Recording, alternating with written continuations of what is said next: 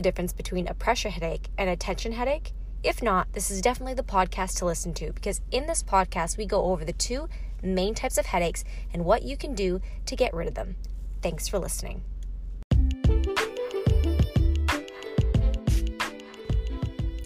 I'm Nichelle Thompson. Welcome to Everything is About Your Health, the podcast. I believe one of the most important things you can do for yourself is to be open-minded to learn about different professions out there in the world that links to your health, either directly and indirectly. For instance, I operate a manual osteopathy and cold laser clinic in Sudbury, Ontario, Canada. For those not familiar with manual osteopathy, it takes a holistic, whole-body approach to healthcare. It uses manual, hands-on techniques to improve all aspects of the body, including the skeleton, joints, muscles, nerves, circulation, connective tissue, as well as organs. Internal functions like metabolism, respiration, and reproduction can also be improved without the use of drugs. Here at Heat Therapy, Holistically Elite Active Therapy, we utilize BioFlex cold laser units to help accelerate healing on a cellular level.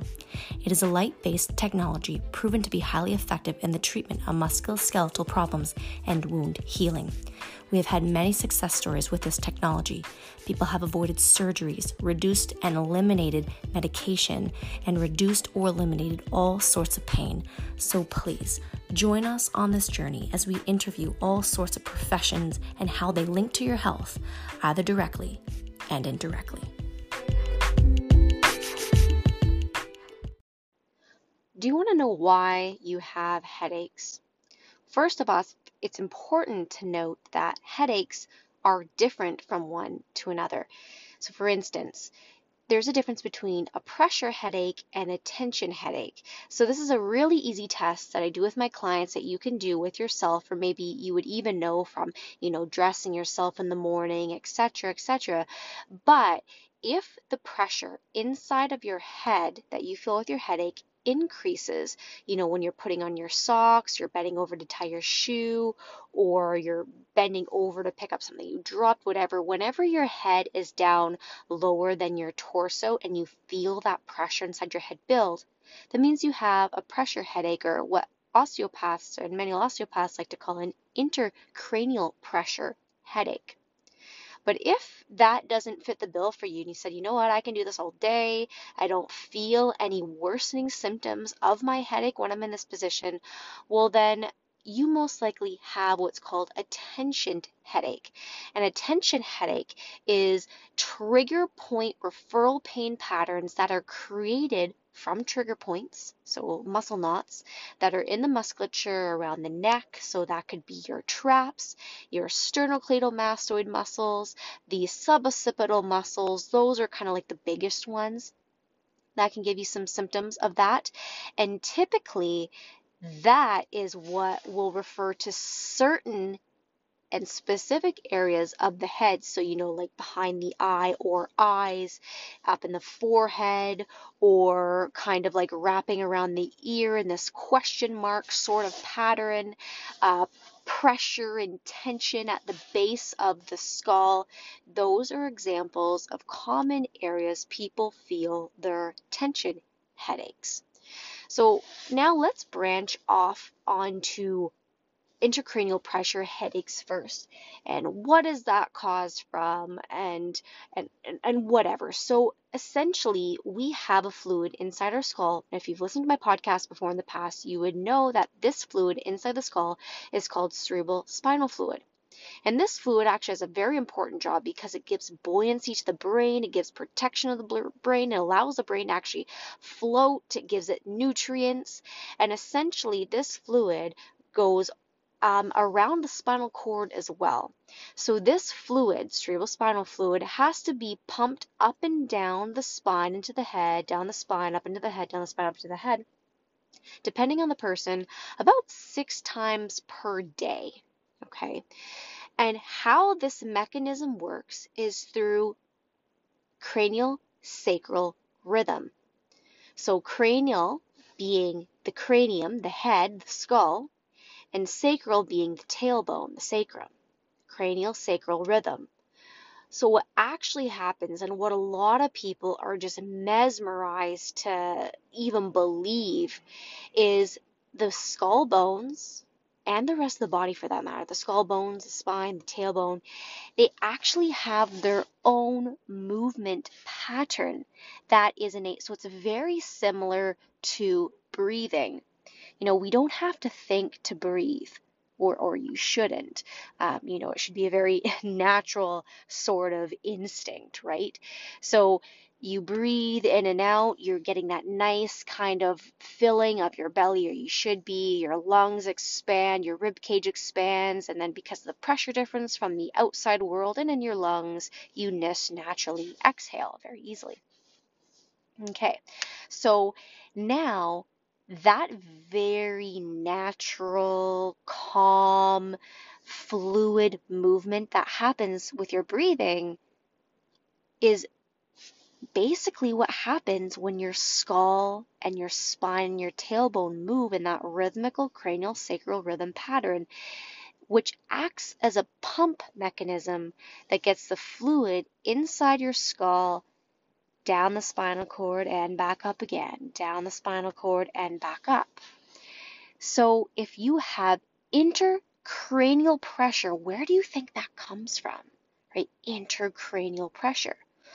Well, it's created because there is an excess buildup of fluid, of cerebrospinal fluid, inside the skull.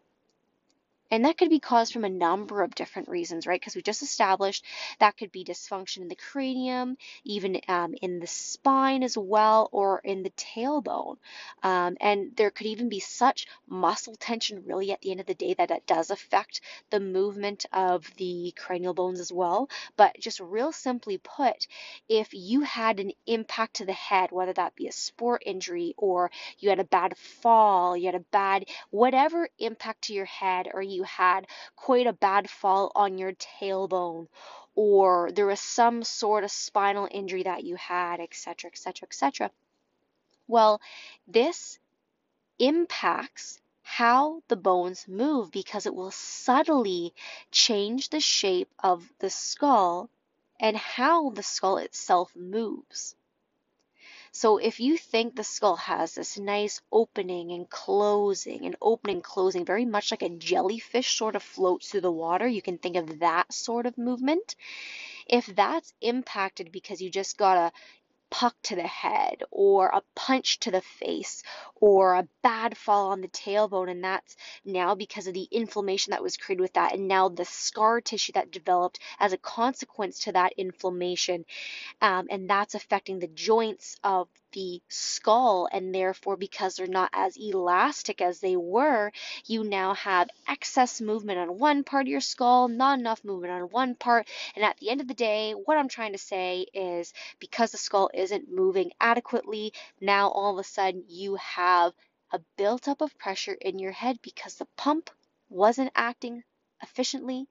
So now that means even though you have a 0.000.10 or 0.00001% buildup every day, well, next thing you know, it adds up and adds up and adds up and adds up and adds up to the point that all of a sudden you start to notice headaches start to develop, throughout the day. You start to notice pressure increase when you put on your socks or tie your shoes or pick up a pen that you just dropped off the floor, or you wake up with headaches in the morning. Because think about it, the position you're laying down, right? You're laying down flat, most of us, and now all of a sudden you don't have gravity helping you the same anymore. And now since your skull and the rest of your spine and the sacrum aren't acting effectively to get that fluid outside of your skull at the amount that it should, you start to have that buildup, and then next thing you know, that gives rise to that headache. So, Nichelle, that's great and everything, you may be thinking, but okay, so what's the solution to that? Well, there's methods of treatment that you can seek out with therapists. So I myself am a manual osteopath. We specialize in cranial sacral therapy, but there's also specific cranial sacral therapists that do exist, sometimes even your practitioners, such as your massage therapist or even your physiotherapist, sometimes chiropractors as well, depends on their education background and how much time they spend with their clients. But some of these therapists are also able to practice craniosacral therapy, not just manual osteopaths. So that's just something to keep in mind.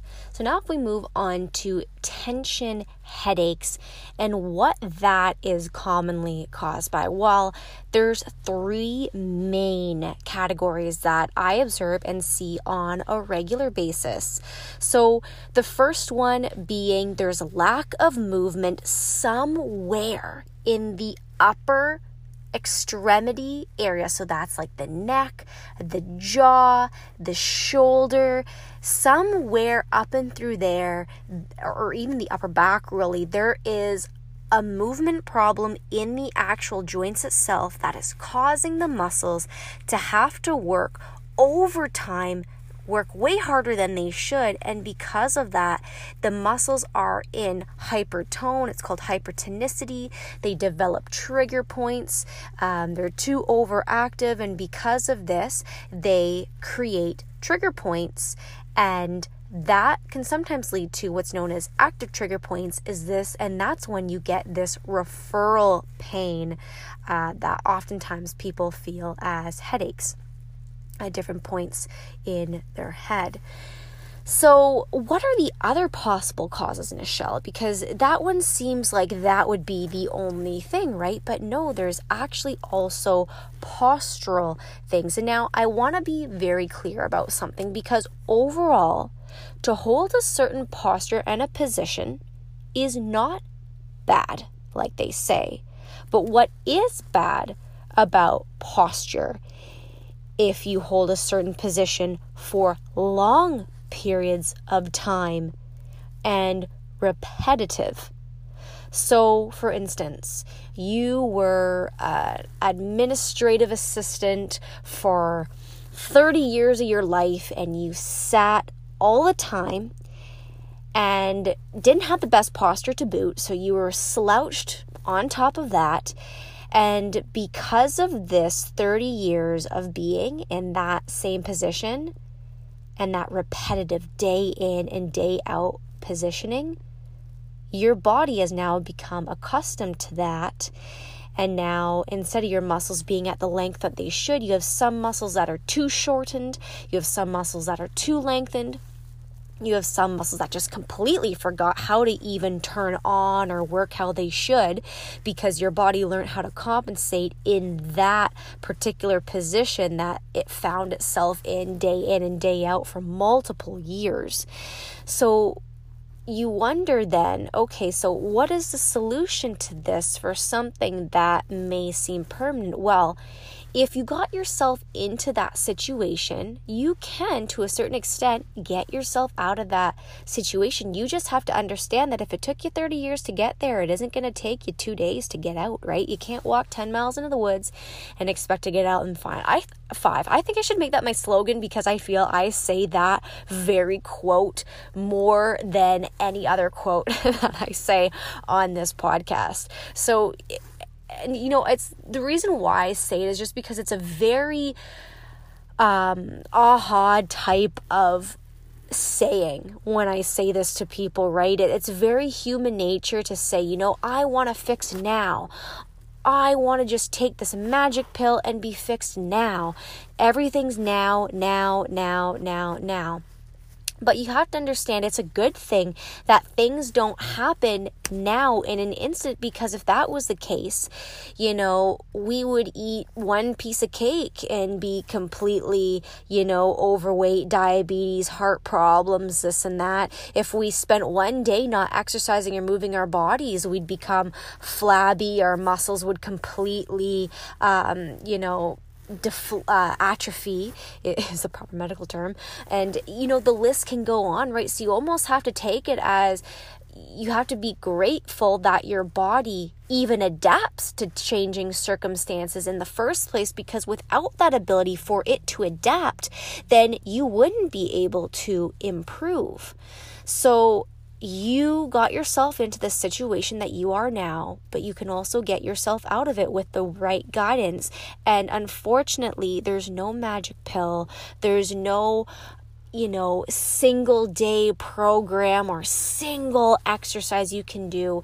When it comes to issues related with posture, it's day in and day out, trying to catch yourself, trying to create new habits, and trying to get into a better, healthier routine that your body will adapt to, that will then realign your body how it should after a while. Okay, and then there's that very last one that is kind of a little bit of a mix of everything, because now this is when we're getting into the connection from your brain to your muscles. And this is what is called a neuromuscular connection. Okay, so this is actually your brain sending out the signals in general, first off. And second, sending off the proper amount of signals so that, you just simply, reach to tie your hair up into a ponytail or reach to grab a glass out of the top cupboard, but you're not all of a sudden reaching to try to reach the roof, or you're not, reaching, what I'm trying to say is it's not an exaggerated or under exaggerated movement. It has to be the around amount of stimulus to get to the exact range of motion and to the exact height that you want. And then the other thing is, does it send the signals to the muscles in the right order? Because believe it or not, there's actually specific muscles that should act together. And this is what's known as a power couple. So it's because two muscles contract simultaneously that they're able to, in a sense, cancel out their individual movements so that they create a peer movement of, say, the neck or the shoulder blade, the shoulder itself, etc., etc. So now, if you can barely move your shoulder because your trap muscle is way too active, but that's because you haven't really been utilizing your body. So now there's certain muscles that are atrophying. So you actually need a strengthening program as well. And you need to stretch the muscles that are tight, and you need to work on the activation and firing and learn how to actually fire muscles when you should. The list goes on and on and on. And at that point, self-treatment for releasing therapies. There's next to my YouTube channel, there's lots of, YouTube videos and other therapists that have and released a lot of exceptional and great content out there that will show you how to release different muscles with tennis balls or this or that. But you just have to keep in mind that oftentimes the muscle that feels tight is actually the muscle that is lengthened. So if you release a muscle that's lengthened, well, you released nothing really. The muscle feels tight because it's lengthened, so it's trying to pull your head back, or it's trying to pull your shoulder blade into the proper position, or it's trying to, overpower the other muscle, the pec muscle, say, for example, in the front that's commonly really tight because a lot of us just do desk work all day or are really closed off into the slouched position. Well, that shortens your pec muscles and your shoulder muscles in the front, but lengthens everything in the back. And oftentimes people complain about the tightness they feel in between their shoulder blades. Well, why do you think that is? Well, that's because, again, these poor muscles that are back there are constantly lengthened, so they're firing, trying to get your shoulder blades back into proper alignment so that they can return to their natural length. And because they're constantly screaming, hey, we have to close this here, we have to, get the shoulder blades into the right alignment, something's going on, they're constantly nagging.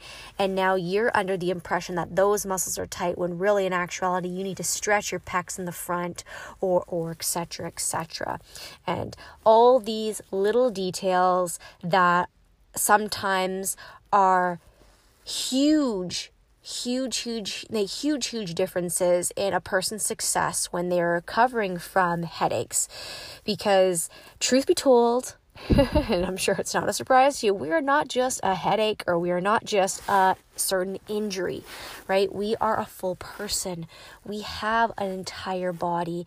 And with that being said, we have to respect that a headache could just be a warning sign for something else going on. And now this is just from a clinical perspective of a day in the life of a manual osteopath, of what I see commonly that causes headaches. Now, I just said there's two main types of headaches, a pressure headache as well as a tension headache, but you have to realize that there are multiple different causes of headaches, some of which do need further medical attention, such as a doctor, CT scans, etc., to see if there's any other things going on, especially if you have been getting treatment from other therapists and there's nothing that seems to resolve it, or your pain is actually incredibly intense. It's it's like a 9 out of 10, that sort of thing. Those types of headaches could be anything at that point. And if I had x-ray vision, I would be able to help you with that. But because I don't, best to leave that diagnosis to an actual x-ray or some type of actual imaging. So I hope that podcast helped you guys differentiate the difference between headaches and what are most common headaches out there, especially if you see a therapist for headaches. You can even ask them too, like, what type of headache do I actually have? Do I have an intracranial pressure headache, or do I have a tension headache? And there should be appropriate diagnostic tests that they perform to differentiate what type of headache you have, because depending on what type of headache you have, you actually would treat it differently. As you just noted, right? If someone came in with an intracranial pressure headache, well, I'm going to be doing some craniosacral therapy work. I'm going to be realigning some, bone structure in the spine, making sure all the joints are moving properly, etc., so that the sacrocranial rhythm, or craniosacral rhythm can just be efficient and as smooth as possible. But if I do my tests and we deem that, wow, you don't have intracranial pressure at all, you have a tension headache most likely, and we do a bunch of different releasing techniques of muscles that need releasing. We do some strengthening work of muscles that need strengthening because they're too lengthened, and we do some balancing work, some firing pattern work. The list can go on and on depending on what you need. But that is essentially the approach that needs to be considered, because if you go anywhere, generally the rule of thumb is if you've had 3 treatments and you don't notice any improvements or changes at all, you definitely have to consider that there may be something else going on, or you could always try a different form of therapy, because what works for someone may not work for you. So you have to keep trying different therapists and different clinics and therapies until you find what works for you. Thanks for listening. As always, I leave my email in the comment or in the description below. So if you have any questions, don't be afraid to email me.